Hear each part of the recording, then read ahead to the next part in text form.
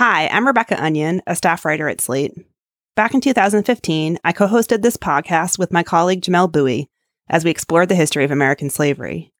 This year, as we commemorate the 400 years since the beginning of American slavery in 1619, we're re-releasing this 9-part series to the public. To learn more about the series and to support more of this work at Slate, please visit slate.com/academy. Thanks so much for listening. Welcome to the 4th episode of The History of American Slavery, a Slate Academy. My name is Rebecca Onion, and I'm Slate's history writer. And my name's Jamel Bowie. I am a Slate staff writer. In each episode of this series, we're looking at a different chapter in the history of slavery in America and starting the conversation with the life of a single person. This episode, we're talking about Joseph Fawcett.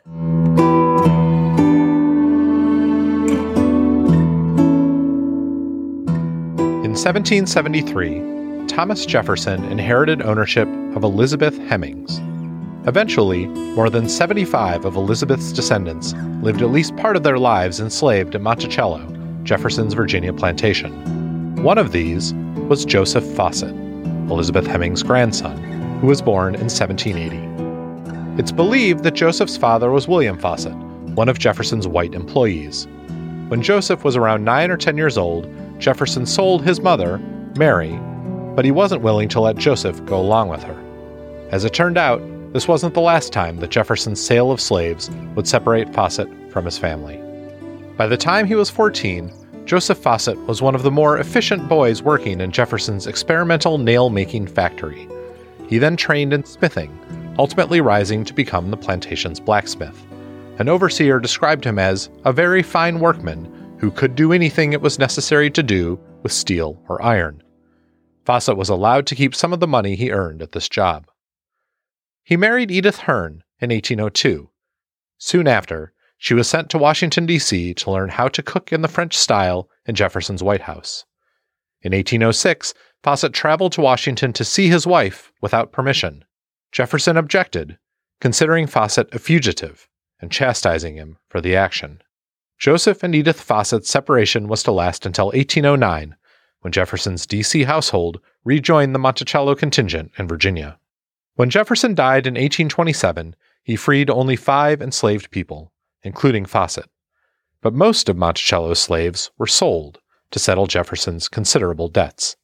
This is how Joseph Fawcett's wife and 10 children came to be sold at public auction, along with Jefferson's furniture and farm equipment. Joseph Fawcett set up a blacksmith shop in Charlottesville. It would take him more than 10 years to earn the money he needed to buy back his wife, 5 children, and 4 grandchildren. The group moved to Ohio together in 1840. Joseph Fawcett died in Cincinnati in 1858. In episode 4, we're talking about the lives of enslaved families on plantations during the late 18th and early 19th centuries. We're going to use one famous plantation as a case study, Monticello, the Virginia estate owned by Thomas Jefferson.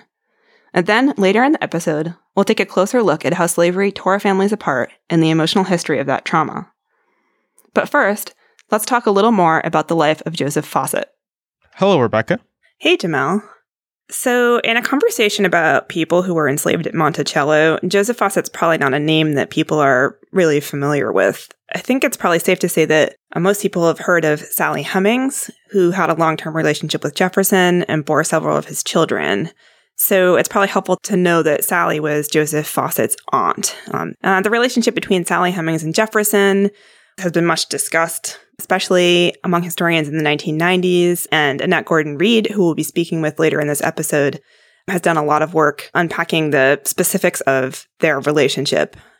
But what about you, Jamel? What's your knowledge of other members of the Hemings family? Had you heard of Joseph Fawcett before?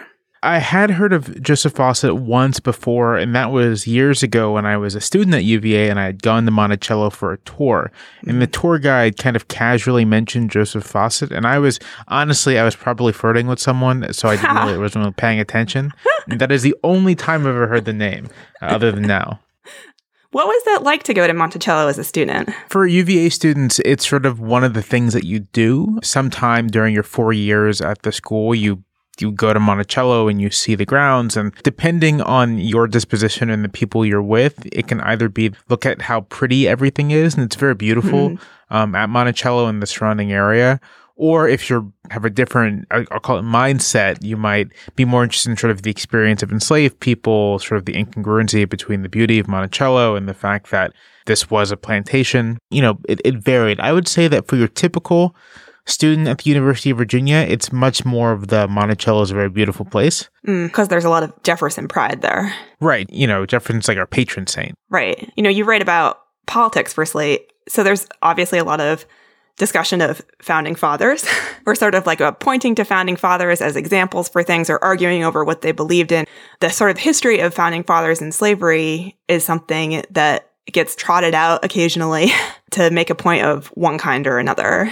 In the last couple years, I think, and I have totally done this, so I'm not going to separate myself from it. I think bringing out the fact that many of the founding fathers owned slaves, referencing that has been an attempt to push back on the weird hyper deification of the founding fathers that you saw around the Tea Party movement, to say that these were not saints, they were men. They were men of many different opinions and morality and moral standards. It's interesting. When I was doing a little research for this episode, I was checking out these sort of lists of which founding fathers owned slaves or which didn't. For lack of a better word, there's different ways that they were slave owners. There was people who owned one person and were really conflicted about it. And then there's people who owned tons and weren't conflicted about it at all. Or I always am sort of interested in thinking about whether that range, means anything to us today, or whether it's just, you owned a slave, you owned a slave. That's it. I think that range means something if just to contextualize how different slavery was for different kinds of people in the period. That our image of slave owners having these massive plantations, that's a minority experience among slaveholders. Most people, even Jefferson, after his father died, he had 40 slaves, which is a lot, but not the, massive plantations worth of slaves that I think they have in popular memory. I will say, though, and this goes back to visiting Monticello, this time not as a student, but with my parents, I remember being on a tour and someone in the audience asking about the Hemmingses. And this may have been 3 or 4 years ago. And the tour guide was extremely awkward about it. Kind of hesitated. And it was like, well, the historical evidence is mixed and so on and so forth. Yeah, I think there's a really fraught relationship there. Monticello, a site of public history, its relationship with the Hemmings question. And I think in recent years, they've become much more forthright about it. But I can see in the past, it was a really awkward situation. Right. Yeah. Right. I think pretty much everyone now agrees that the evidence is clear. I believe that's something that a combination of DNA and the sort of like careful historical work of people like Annette Gordon-Reed has done for the Hemmings-Jefferson question. One of the major things she does to try to prove the relationship between the Hemmingses and Jefferson in her first book is to point to things like, all of Sally Hemings's children were conceived when Jefferson was at Monticello, sort of line up the evidence like that. And that combined with the fact that the DNA is clear kind of puts paid to the other theories on the topic. So then it becomes a question of how are you going to talk about it? And we talked to Professor Gordon-Reed, who published her first book on the Monticello and the Hemmingses back in 1997. I was really excited about this interview, and I'm really excited to have all of you listen to it. But before we get to it, we have to take a little break. As always, if you want to write to Rebecca and me about this episode, send us an email at historyacademy@slate.com. We would love to hear from you. And we've launched a private Facebook group that has a ton of activity. We post links, we post new material, and it's just for Academy members.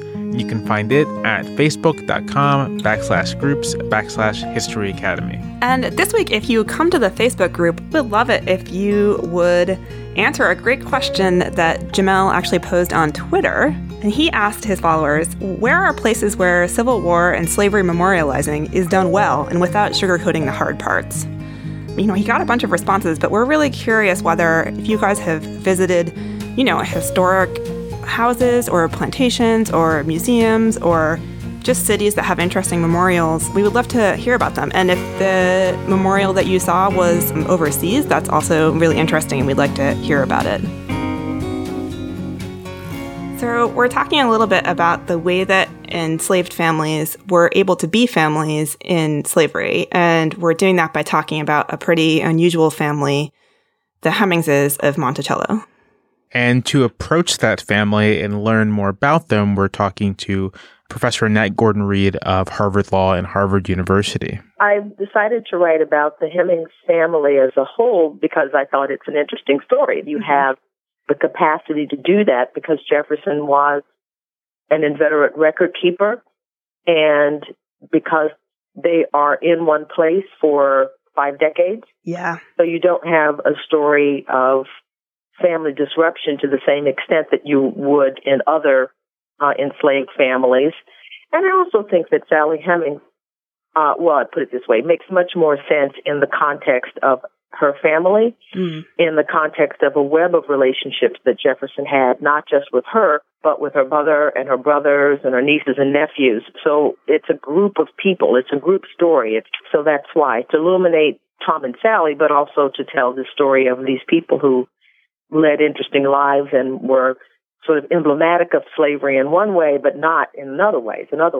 How are they not emblematic? That's not the way to put it, not stereotypically emblematic. Right. Most of them, because of their connection to Jefferson, were not fearing that they were going to be sold to any place. They were, in the main, mixed-race people. They were written about, at least some members of their family were written about in newspapers. Sally Hemings, her brother Robert, was referred to in newspapers. They existed sort of in a public consciousness that I'm pretty clear that they understood. And that would not have been the case of most enslaved people. You talk a lot sort of about Jefferson's relationship to them and their sort of status at Monticello. What was their status there, or how was that status marked?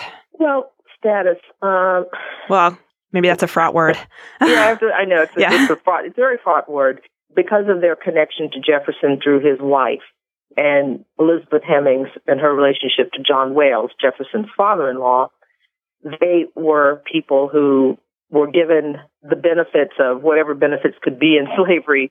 Yeah. Not benefits. The women were exempted from field work, for example, whereas everybody else had to go to the fields at harvest time. Members of the Hemings family, the first generation of Hemings family, the males hired themselves out and kept their money, which was actually against the law. But lots of times Jefferson did not know where they were. As they were sort of wandering around, Virginia, hiring themselves out as, traveling valets and tour guides and various things. So they had a different kind of life than other enslaved people at Monticello. And then a number of members of the family become artisans. John Hemings, Joe Fawcett, the objects of special training. Now, there were other people on the plantation who did as well, but no other family that had so many privileges, Jefferson would have called them. Rebecca, I was genuinely surprised when Dr. Gordon-Reed said in the interview that members of the Hemings family just didn't get special treatment at Monticello, but they were kind of allowed to do their own thing in the nearby area. Like she said, hiring themselves out as valets and tour guides, that isn't just different relative to the enslaved people in Monticello. That's different relative to enslaved people, period.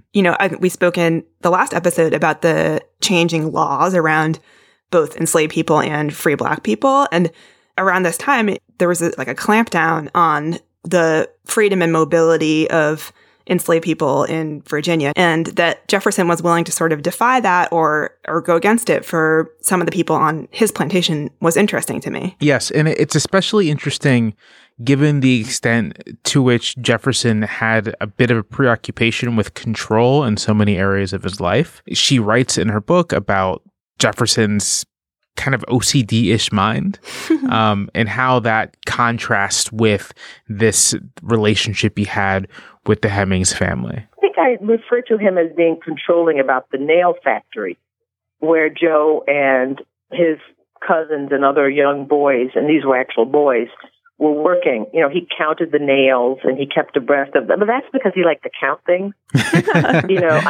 counted the peas in a bushel apiece to see how many were there. He likes to do that kind of thing. There are 2 periods of time, when he's doing the nail factory and when he's in retirement in the 1790s, he decides, I'm going to be a great farmer. So I'm going to pay attention to every single thing.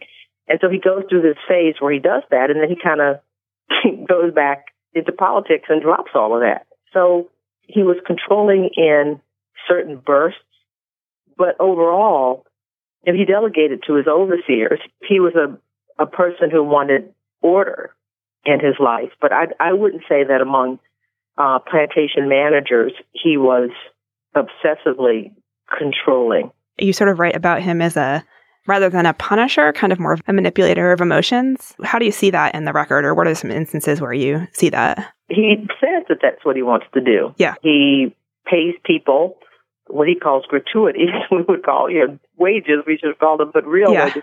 But he would call them gratuities to try to incite the stimulus of character is the phrase he used. But his overseers did resort to the whip. He left operations to them, but his self-image was of someone who preferred incentives to actual punishments, because he thought that would make people more likely to work harder and do things better if you give them incentives rather than punishing them. But that doesn't mean that there was never any punishment that went on at Monticello, because that's just not true. So the words patriarchy or paternalism, these sort of words relating to fatherhood or like a fatherly leadership that I hear sort of bandied about when discussing slaveholders' attitude or a certain ideology associated with slaveholding. Is that something that Jefferson participates in? Does he see himself as the father? So he thought of himself as a patriarch. Paternalism is a bit different. The thinking is that that's a philosophy that comes into play much more during the antebellum period, when people shift over from slavery is a necessary evil, which is Jefferson's generation, to his grandchildren's generation's view that slavery was a positive good. And therefore, an African race was, they would say, designed for slavery. So with paternalism, people turn around and say, oh, we're all just one big happy family here, just, living and loving on the plantation. We take care of them as a father would take care of their children, and they are happy in their station. A patriarch is sort of halfway there. Okay. In between that, a patriarch feels that he would have a duty to, and he has the right to rule, and he would have a benevolent rule, but there's no thought in Jefferson's mind or the 18th century people's mind that slavery was a natural order. He thought that Enlightenment values would eventually lead to the end of slavery. The paternalists of the antebellum period say this is going to go on forever and ever, and ain't it grand? The patriarchs are different than, say, 17th century Virginia people, Jefferson's father's generation, who really understand that this is a captive nation of people, and they want to kill us.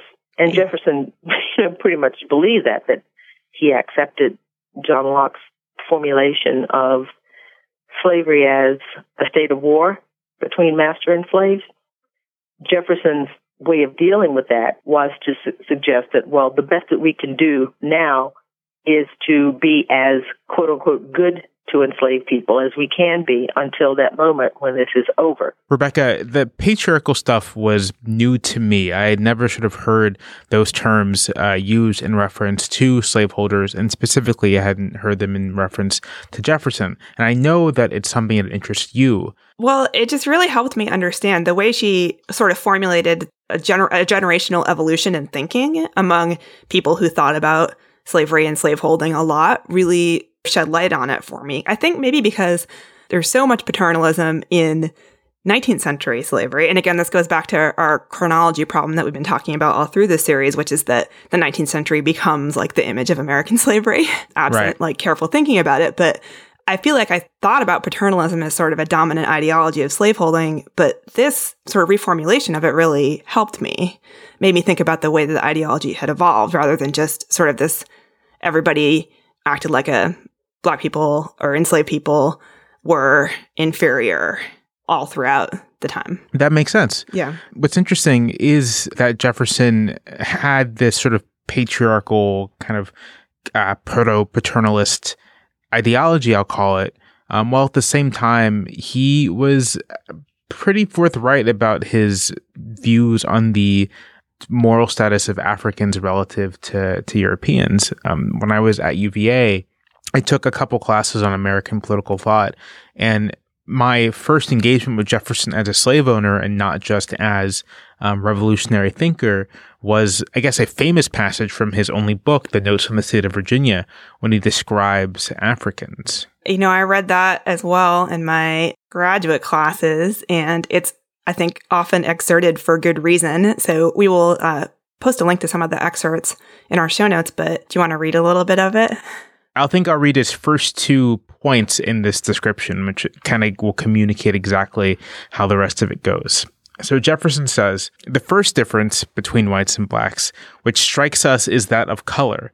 The difference is fixed in nature and is as real as it is seat and cause were better known to us. And is this difference of no importance? Is it not the foundation of a greater or less share of beauty in the two races?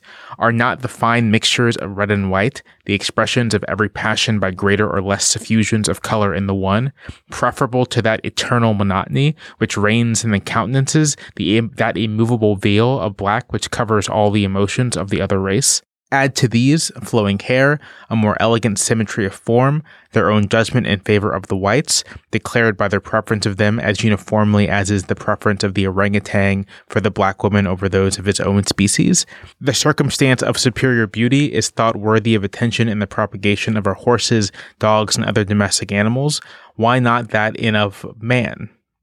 So with that passage, Jefferson basically articulates the view that blacks are less attractive than whites, that blacks are so dark-skinned that you can't even really see what their emotions are, and that we know that blacks are less attractive than whites because blacks themselves, according to Jefferson, have a preference for the beauty of whites, and he compares it to the preference a primate may have for the beauty of African women, which you can see the logic that whites are sort of a higher form of life, followed by blacks, followed by primates. Yeah. As our second guest in this episode talks about, there's a way that enslaved people figured out how to cover their emotions up because they were enslaved and they didn't want to, provoke somebody or get into a confrontation with somebody. There's a sort of careful art of, maintaining an immovable veil for greater safety, which is not a result of, being more beautiful or less beautiful, but a result of their social position. And Jefferson seems blind to that, He seems blind to it as well in the very next passage. They seem to require less sleep. A black, after hard labor through the day, will be induced by the slightest amusement to sit up till midnight or later, though knowing he must be out with the first dawn of the morning. They are at least as brave and more adventuresome. But this may perhaps proceed from a want of forethought, which prevents their seeing a danger till it be present. When present, they do not go through it with more coolness or steadiness than the whites. They are more ardent after their female, but love seems with them to be more an eager desire than a tender, delicate mixture of sentiment and sensation. Their griefs are transient. Those numberless afflictions, which render it doubtful whether heaven has given life to us in mercy or in wrath, are less felt, and sooner forgotten with them. In general, their existence appears to participate more of sensation than reflection. Yeah. Like you said, Jefferson seems to be incapable of seeing that certain behaviors may relate to the fact that these people are enslaved and not because they're sort of naturally less forethought or they don't want to sleep. I mean, and in many cases, the only time that people had to themselves was after work. Why wouldn't you want to have that time to yourself? Right. I would sit up till midnight too, if that was my situation. That relativistic point of view on it is not something that he seems to be able to participate in. And I'll note that in these descriptions, you can kind of see the stereotypes about Black Americans. I would just to some degree persist to the present, right? That Black Americans have less impulse control, that they are more sensual or physical. You can see these ideas about the qualities of Black people because of their Blackness. These ideas exist in the 18th century. For sure. One of the most interesting things about our interview with Dr. Gordon Reed was the little bits of meta conversation we had with her about her approach to talking about the Hemmings' situation, because there's a certain way in which, in talking about the way that they lived and in talking about Sarah or Sally's relationship with Jefferson, there's sort of a danger that she faces, which is that she is a little bit talking about degrees of slavery. You know, that's my shorthand phrase, not necessarily her phrase. But there's this way that, you know, in some ways she's talking about people who, quote unquote, didn't have it that bad, unquote, which is a way that present day racist apologists would love to talk about slavery, like to say, for some people, it was okay. Right. Yeah. That some masters were good. Not all masters. Yeah. Hashtag not all masters. An actual hashtag I've seen. I mean, we're making a joke, but it's a joke based on real life. There is a great Twitter account called African American History Fail, or at AfAmHistFail. The account is a woman who gives plantation tours, and she will often tell stories about talking about slave owners being abusive or the nastiness of being enslaved. And occasionally a tourist will say something like, well, not all masters could have been like that. You know, someone like Annette Gordon-Reed, who writes about this, has to face this problem all the time. We're talking about it in a political atmosphere, in an atmosphere where people are still, you know, fighting the Civil War and what slavery meant. You know, you hesitate to use words that I know people out there will latch on and say, see, slavery wasn't all bad. I mean, even though that's ridiculous. Yeah. But people are always looking for a way to ameliorate the situation, to make it look as though it was not a horror show and it was not oppression. So, yeah, I do pause over those words. But by the same token, if you want to describe individual people's lives, you have to come to grips with the fact that some people went through that in a different way. And not any of them, judging by, you know, Joe Fawcett's behavior after he is freed, attempting to purchase his family. Nobody thought that slavery was the ideal condition. They all wanted out of it. Right. No matter how, quote unquote, privileged they were. The Hemmingses wanted out of slavery, as anybody would. In our interview with Dr. Gordon-Reed, we talked a lot about the Hemmingses in a general sense, and not so much about the specific relationships of different Hemmingses to Monticello and to Thomas Jefferson in particular. And one of those relationships, the most famous one or infamous one, is Jefferson's relationship with Sally Hemings, which is hard to approach in any way other than, you know, looking at this as a case, and an all too typical case of rape and sexual assault. Yeah, and this is one of the things that is, I think, really hard maybe for historians to talk about, maybe for everybody to talk about, which is that, you know, rape was prevalent in slavery. In our interview, she brought up the famous case of a woman named Celia who was enslaved at age 14 and at age 19 in 1855, after 5 years of being raped by her owner, she killed him and was put on trial, which was sort of a famous case at the time. And so she sort of compares or talks about the difference between a case like that and what happened with Sally Hemings, which is obscure and difficult for us to understand, in part because when Sally Hemings and Jefferson first got together, or when we think they first got together, there's no actual evidence besides her pregnancy. She was actually in France with him, and she could have stayed in France and become free based on the laws in France at the time, or the prevailing attitude towards slavery in France at the time. You know, we don't know why she decided to come back. And so that's one of the things that Dr. Gordon-Reed does so well, is to try to talk about women's relationship to their own bodies in slavery on an individual basis. When you're speaking generally, I have no problem saying that, you know, 99 and 9/10% of people, you know, we're talking about rape, where you can use the same standard that people use with respect to statutory rape and say, if you can't say no to sex, then it's worth treating all of any sex that takes place as a form of rape when people have that level of power over other people. Yeah. I understand that. But once I decided to write the story of individual people, I have to think about the interior lives of the individuals about whom I'm writing. And if I have, as I mentioned in the book, someone like Celia, who kills her master after years of sexual abuse, who, he buys her and then on the way home rapes her. I mean, it's clear he's bought her, this teenage girl, for sexual purposes. He can't even wait to get home. And then you have Sally Hemings' situation that's more ambiguous because this starts when she's in a place where she has an opportunity to take freedom. But when she comes back, she's totally in Jefferson's control. So I have difficulty assuming that all these women thought about their lives in the same way because they were owned by the men with whom they had children. I think that there has to be a way to make those comparisons, to ask the reader to think about the possibility that in some situations, people were doing things that they thought were advantageous to them, in much the same way that women might make an advantageous marriage, that they're thinking about it in different ways. And then you have somebody like Sally Hemings, whose father was white and whose grandfathers were white. Why would we assume that she would think that the only suitable person for her would be a black man, just because we have a sense of racial, people today may have a sense of racial solidarity, that looks back at this and says, all of those people are your enemies.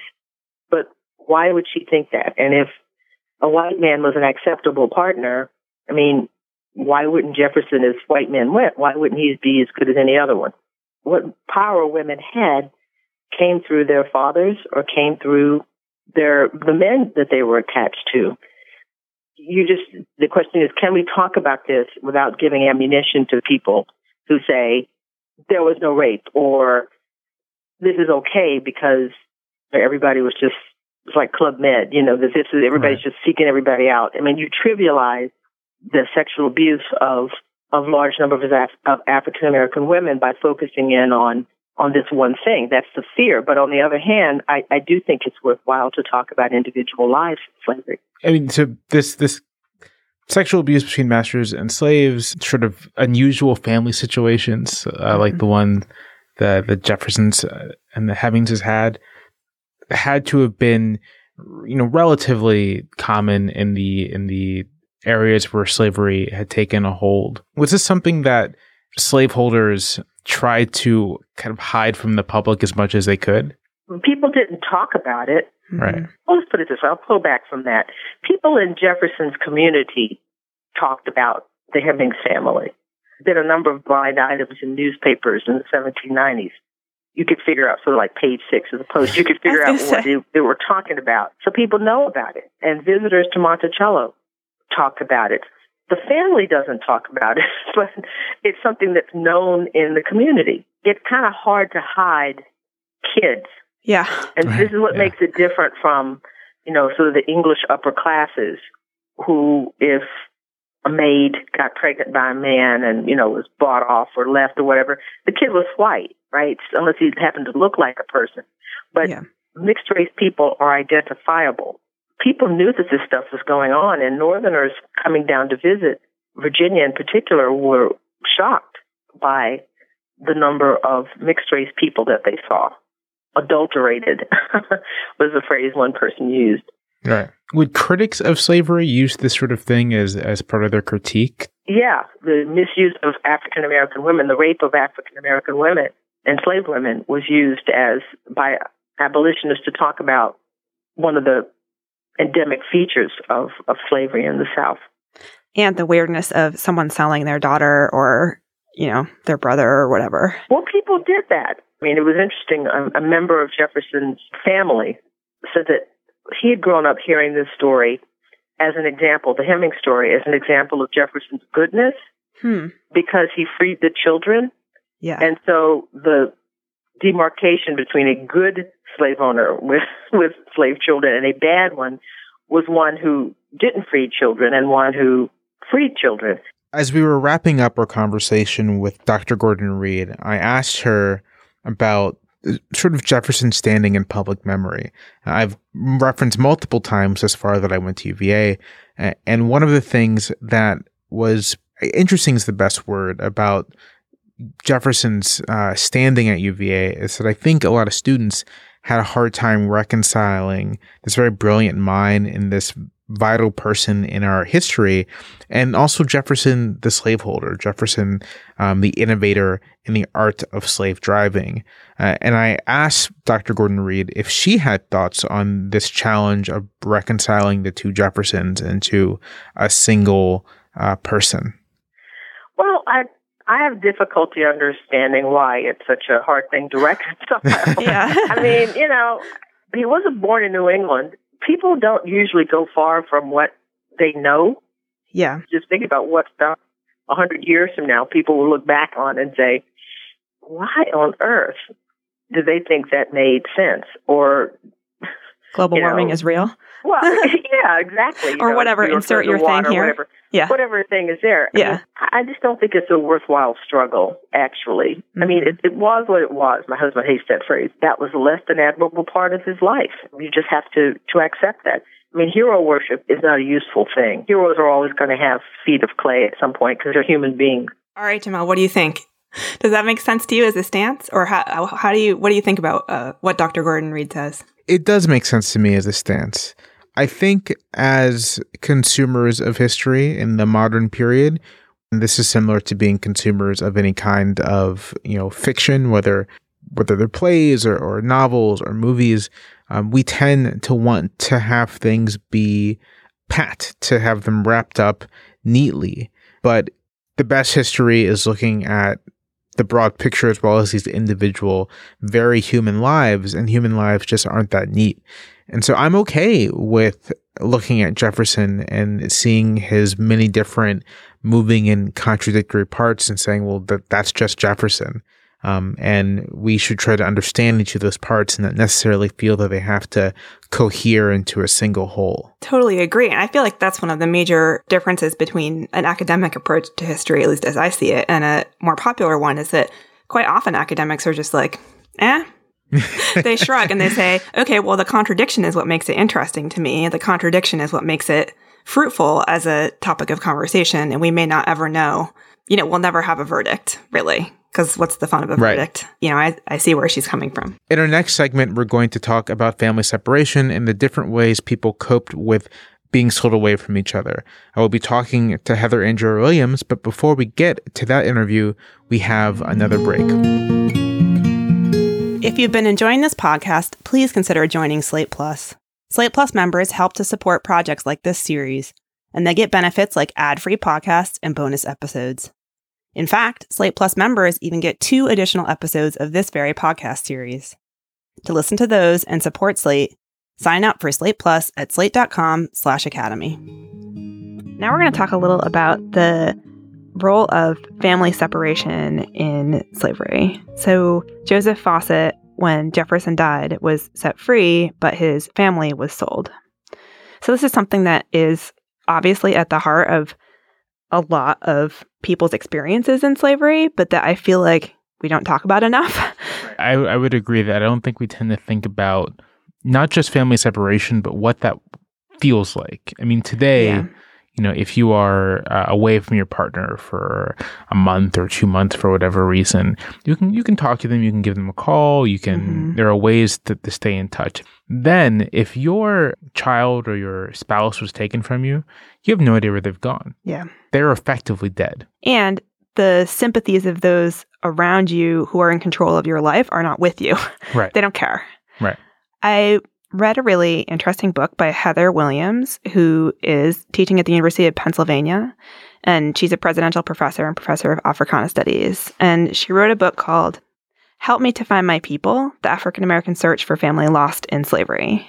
So I spoke with Heather a little bit about the different ways that people would be separated. So she mentioned sale as one major factor, one major instance in which people will become separated.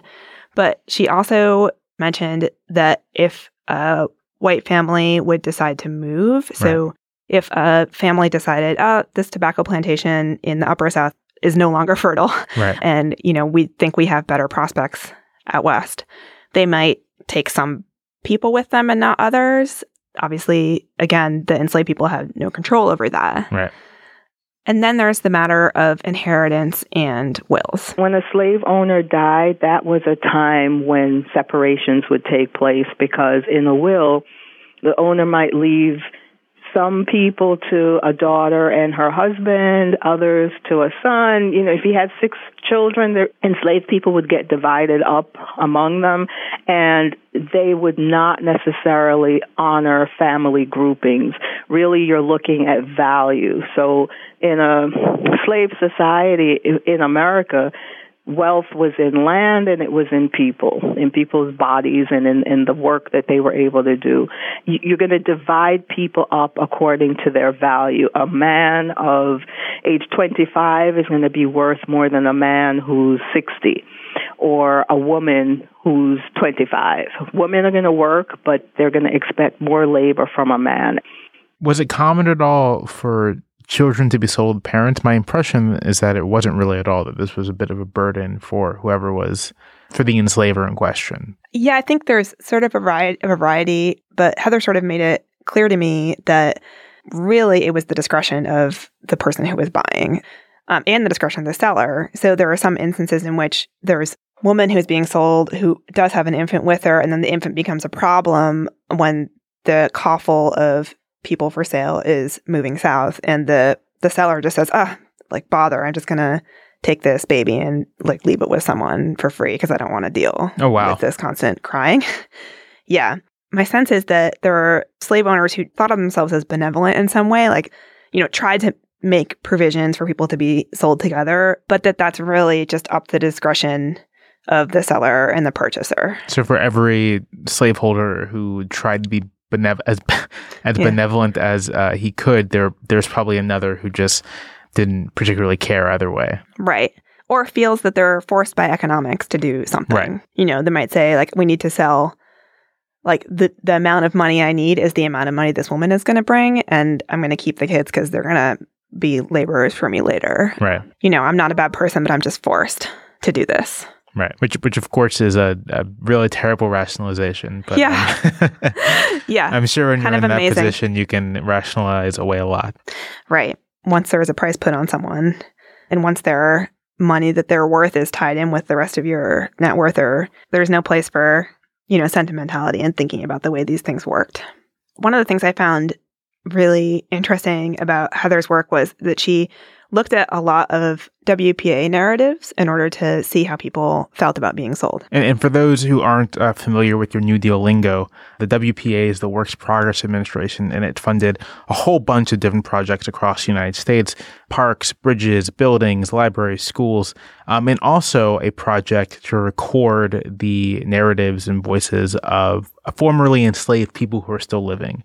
Many of these people were quite young when they were slaves. They were little kids. Some were actually very old. There are a couple from people who are, over 100. And so they were adults during the Civil War, which is really remarkable. There's some availability of the audio online and also transcripts. So we'll link to that in our supplemental material. But Dr. Williams, she used these. Yes. And she used these in particular to find out how it affected the community in a given place and the people in a given place when sale was rumored and when sales happened. For instance, when an owner was very, very ill, the enslaved people in the slave quarters, so in the community of slaves on that plantation or that farm, the adults knew that if the owner died, that meant that they were vulnerable to sale or to being divided up among his heirs.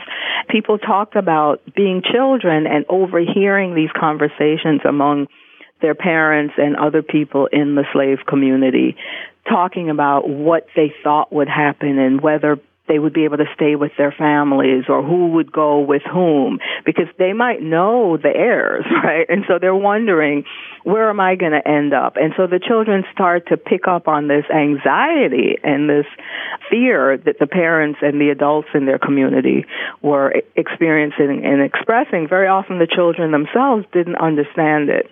Then, at the moment of separation, you see people talking about how excruciatingly painful it was. Somebody might describe his mother as just throwing herself on the ground, begging, pleading, crying, asking that she get to keep at least one of her children. Please let me keep my children.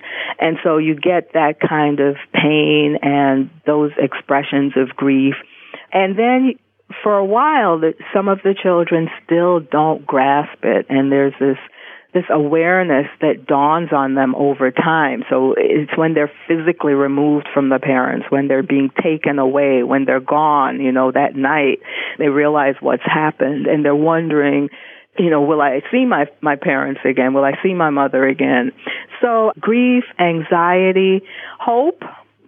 There's a lot of hope that I saw where people are hoping that they'll see their families again. They're those who could write or those who could get access to somebody who would write on their behalf, writing out of this hope that this letter might reach the loved one.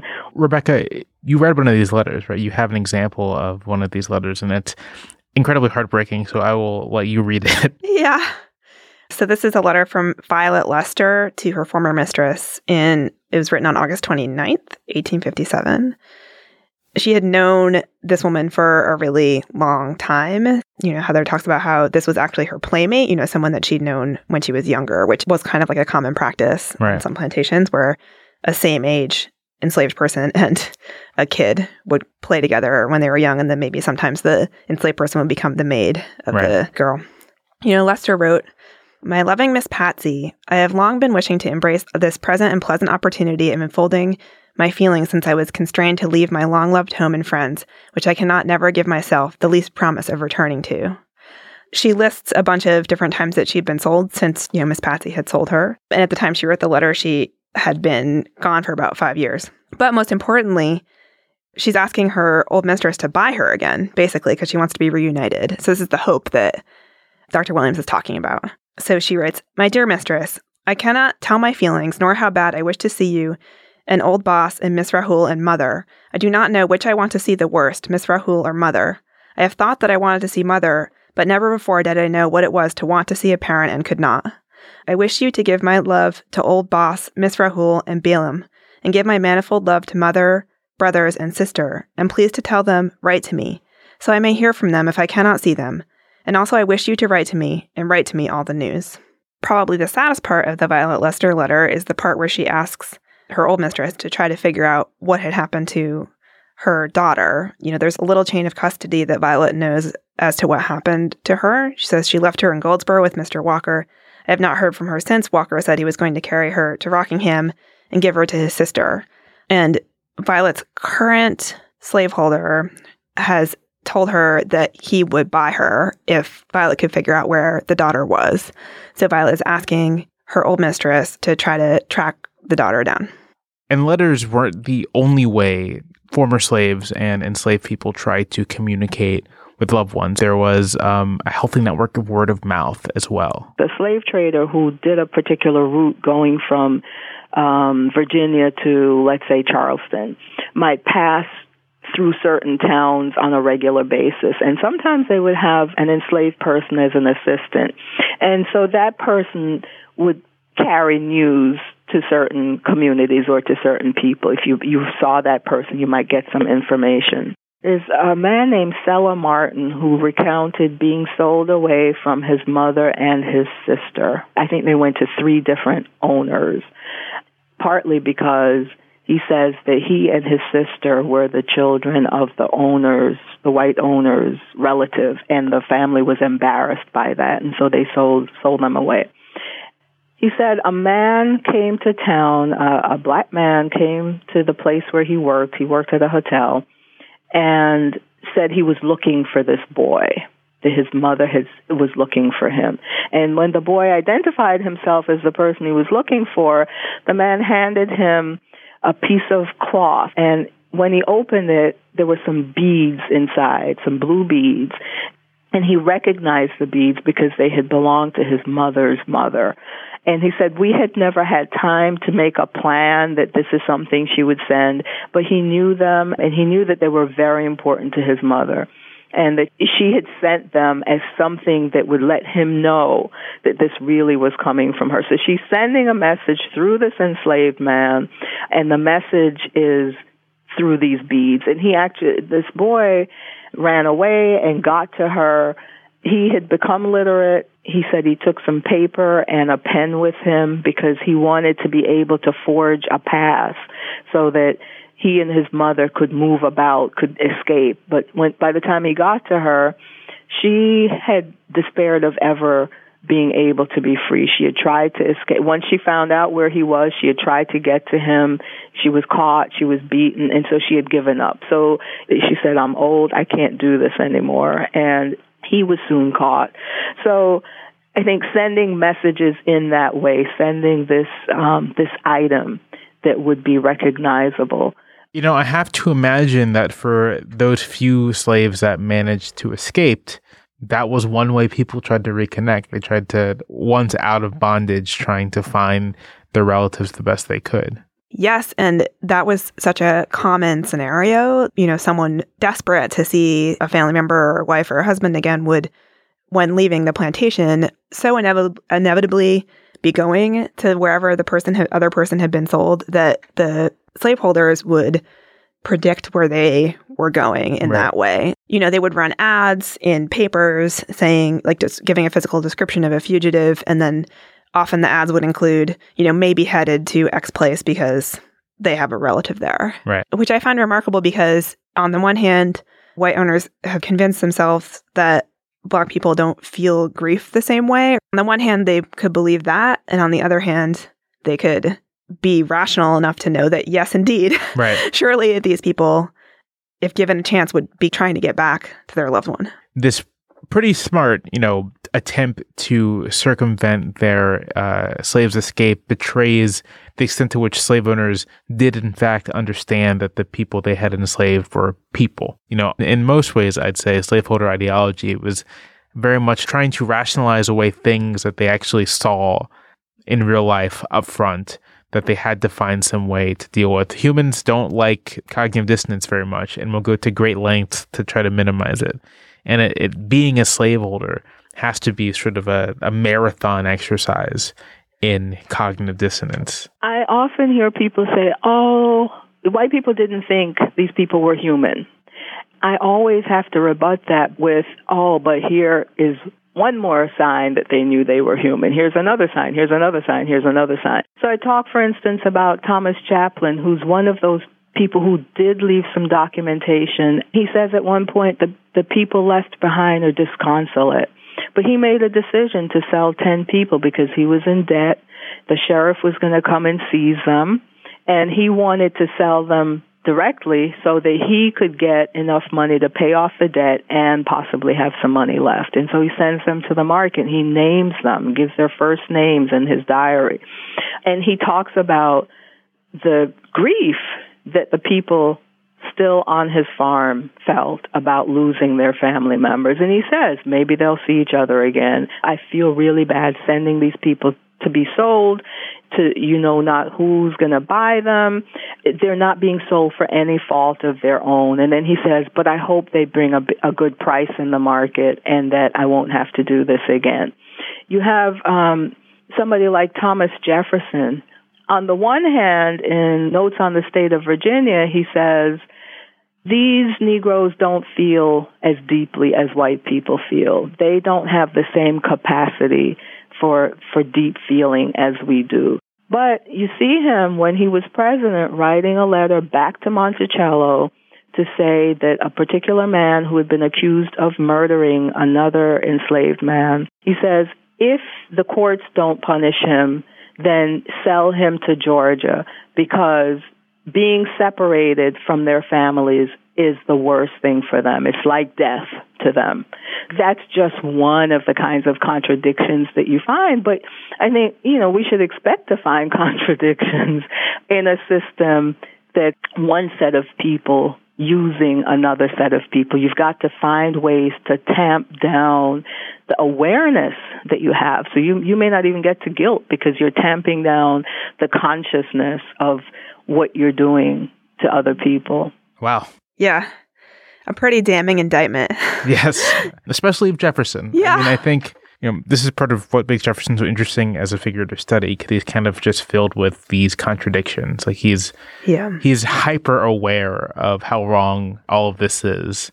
I mean, this example of leveraging people's emotions as punishment is a striking one. So to bring this to some kind of a conclusion, Rebecca, could you remind me of what happened to Joseph Fawcett at the end of his life? He was able to buy his wife and a number of his children out of slavery in the 1830s, and they moved to Ohio, to Cincinnati, and were able to get most of their children, they had 10 altogether, out of slavery by the 1850s. And they were really influential in their community in Cincinnati. They were preachers and caterers and activists. They participated in the Underground Railroad. One of their daughters sheltered fugitive slaves. The descendants, the people who came, after them in their line, were also activists along that same line. One of their descendants, William Monroe Trotter, was a journalist who wrote anti-lynching columns in the early 20th century, for example. So in some ways, the Fawcetts were a success story. I think that's right. But it also seems like they just illustrate how resilient people are, how resilient humans are, and how much people can bounce back from degradation, which I guess is another way of saying that the fact that they found success for themselves doesn't somehow change the real horror of what they experience as enslaved people and as people who are separated from their families at a time when that kind of separation really meant a kind of social death. Okay, so I think that's a good place to wrap it up. Next time, we'll be talking about slavery on the frontier in the early 19th century, and we'll also just be talking in general about revolts and rebellions. And we'll be doing that by talking about Charles DeLand, the leader of a revolt in Louisiana in 1811. Until then, this is The History of American Slavery, a Slate Academy. My name is Jamel Bowie. And I'm Rebecca Onion. And we will see you next time. You can read an excerpt from Heather Andrea Williams' book, Help Me to Find My People, The African American Search for Family Lost in Slavery, as part of this Slate Academy. Find the link in our show notes or at slate.com/academy. Want to prepare for episode 4 of the Academy? You can read ahead. Rebecca and Jamel will talk to Joshua Rothman about how slavery fueled the settlement of the Western frontier. Find an excerpt from Joshua's book, Flush Times and Fever Dreams, a story of capitalism and slavery in the Age of Jackson, in our show notes or at slate.com/academy.